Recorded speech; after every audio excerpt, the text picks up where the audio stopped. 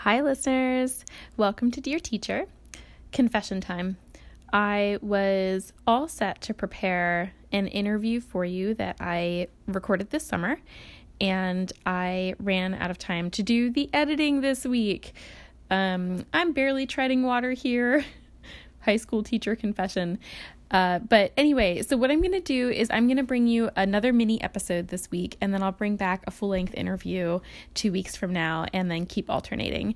So today you get to listen to a few stories from yours truly from teaching high school during the pandemic this week. And oh my goodness, I sound so tired at moments during this recording. I'm so sorry, but yeah, I recorded this within an hour of getting home from school today, and you can just hear the sleepy teacher voice. So I appreciate all of you listeners, and I appreciate all that you do to support teachers in your communities, and enjoy listening. Wait a second. I almost forgot something essential. Huge shout out and thank you to my husband who edited this episode for me and has agreed to take on some editing duties in the future so that I can get these episodes of Dear Teacher out even on the weeks when I'm grading every evening. So yay, husband, good job. Okay, here comes your episode.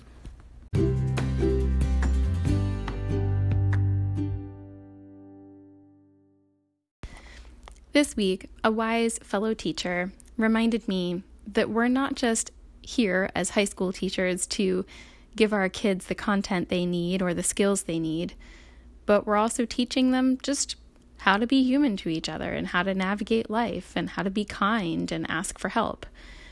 I needed to have that reminder because I think I lost sight of that in the midst of all of the busyness of teaching during the pandemic.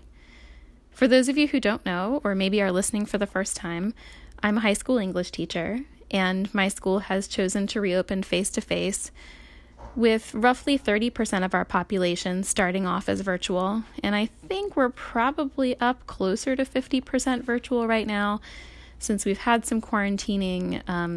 And there are some kids who've opted to go virtual just to make sure their athletic teams don't have to quarantine. So yeah, it's been an interesting year so far, teaching both face-to-face and virtual students at the very same time in the very same classroom. And I feel like maybe I've lost some weight running back and forth between the front of the room where the camera faces and the back of the room where the Zoom controls are. But I've learned a lot too. I've learned how to problem solve quickly. I've learned how to be a Zoom master. And this week, most importantly, I learned how to remember that these kids can be fun, they can be lovable, and even if they're being frustrating, they need somebody to just be positive, love them, and brighten their day. So here are a couple short little stories from my week of teaching high school. I discovered the other day that I had a pretty short fuse. It came on the heels of several days in a row of technology not working out quite right, or maybe the bell schedule at school being messed up, and maybe me forgetting to have the students sanitize their desks at the end of class so that the next kids could have a clean place to sit. Or maybe my mask was on too tight and it was hurting my ears and rubbing the skin on my nose. Whatever was doing it, I had a pretty short fuse, and I found myself doing something really unusual for me. I teach at a private school where they've got pretty strict uniform codes, and I'll admit that last year I didn't make a single comment to a student about their uniform. I was a new teacher at the school, and I was like, I have enough to handle. I'm not going to worry about the kids' uniforms. I'll let other teachers think about that. And I liked that philosophy. I was like, they don't need yet another person telling them their skirt's too short or their shirt needs to be tucked in. Man, I hope my deans aren't listening to this, by the way. But the other day in the hallway, we have to monitor the halls between classes to make sure the kids are social distancing. I suddenly realized that I was getting on the case of every kid who walked past, who had their earbuds in or was looking at their phone or didn't have their lanyard on outside of their sweatshirt. And man, I was grumpy.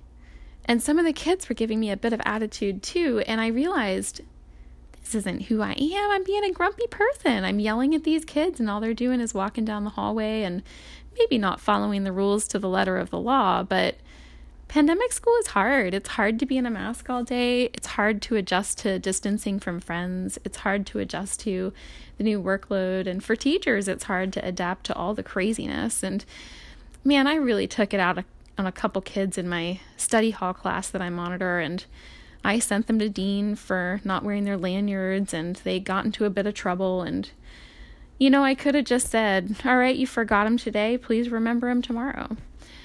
But I didn't. And so the next day I found myself saying, hey guys, that was pretty rough on you yesterday. I had a bad day, and you know what? We're going to start with a clean slate today. And I found that every day I kind of need to go into work and remember, these are kids. They need some love. They need some forgiveness. And yes, I want them to follow the rules. But if I'm grumpy and if I'm having a hard day with the tech, maybe I can take it out on something else. I don't know.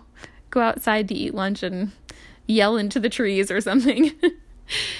But I've started to have my eyes opened to kind of the more precious moments with the students, where you see them either learn something intangible or just see the human softness of them.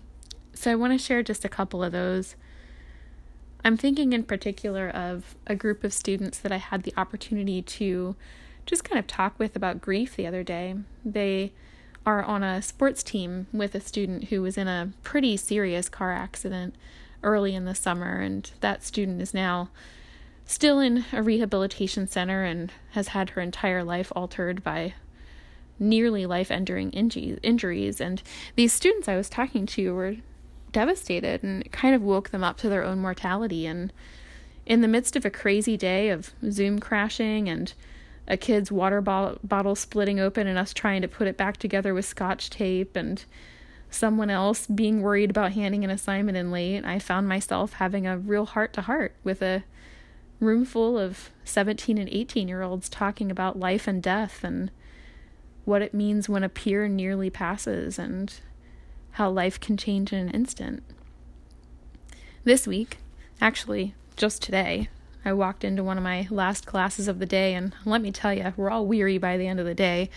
One of my kids says to me, hey, Dr. L, can you tell us a story? Because, man, I'm having a rough day. I'm feeling pretty down, and I just need someone to tell me a story to make me feel better. And I thought, well, I like telling stories, and by the end of the day, I go off on tangents anyway. So I said, okay, we'll do a story. So I asked the class, would you rather hear a story of a kind romantic gesture, or would you rather hear one of my most embarrassing moments from college? And of course, they all picked the embarrassing moment, so they got a good laugh at my expense. But they cheered up after that. And I was like, if I had started this period grumpy about the fact that a couple students walked in late, or the kids on Zoom, I can tell they're talking to a friend and not looking at the camera constantly, would have missed a chance to share a laugh with a room full of teenagers. Had another one, this today as well. I guess it started yesterday. The student got pretty mad because there was a homework assignment due on Monday, and they didn't think it was right for a teacher to ask them to do homework over a weekend. Now, granted, I actually gave them the entire period today to do the work so they wouldn't have to do it on the weekend. But she was pretty ticked off, using words like absurd and inappropriate and demanding that I change my due date. I wrote to a colleague and I said, here's what I'd like to say. And I shared those words. And then I said, what do you think I should say? And that colleague, who's incredibly gracious, the same one who said, remember, we're not just teaching them content, we're teaching them how to live well and how to treat each other. She said, just say, hey, you know what? You've got time in class today. You can always make sure you work ahead in the future to avoid having to do the work on the weekends. And, I encourage you to just use time management well. Meanwhile, I had wanted to correct her for her tone and the insolence and the pretentiousness of the message. But I took my colleague's advice. Would you believe it? That student shows up outside my door today. at one of my least favorite moments of the day, because I hate being in the hall in between classes. I'm high risk, and so my doctor told me that if I'm out in the hallway with lots of people walking past, I have to wear a face shield and a mask. And I'm just telling you, it fogs up real bad. I keep accidentally hitting the face shield with my hands. It falls off my head. It pulls on my hair. Everyone comments about it because I look like an alien. It's just not my favorite moment. But this student comes up to me, looks at me and says, I really want to apologize. I'm sorry for the tone of that message I sent you. I was upset because I just really want to spend some time with my relatives who are in town, and could you please forgive me for being that disrespectful? I was floored. It's a teenage kid coming up to me unasked, never corrected her tone. She says, I'm sorry. I shouldn't have spoken to you that way. Would you forgive me? Well, of course I forgive you. Goodness, what a beautiful interaction. I was like, I'm learning so much from these kids. These kids are, really frustrating sometimes. They complain a lot about their grades and about wearing the masks. But even with the high risk that I'm at with COVID, with some health conditions I have, I gotta tell you, I'm loving being in the classroom with them. And I love interacting with the kids over Zoom too, but there's just something special about sharing space with young human beings and watching them get to learn life lessons and have human moments and feel and show their true selves. So anyway, sorry, that was a lot of rambling.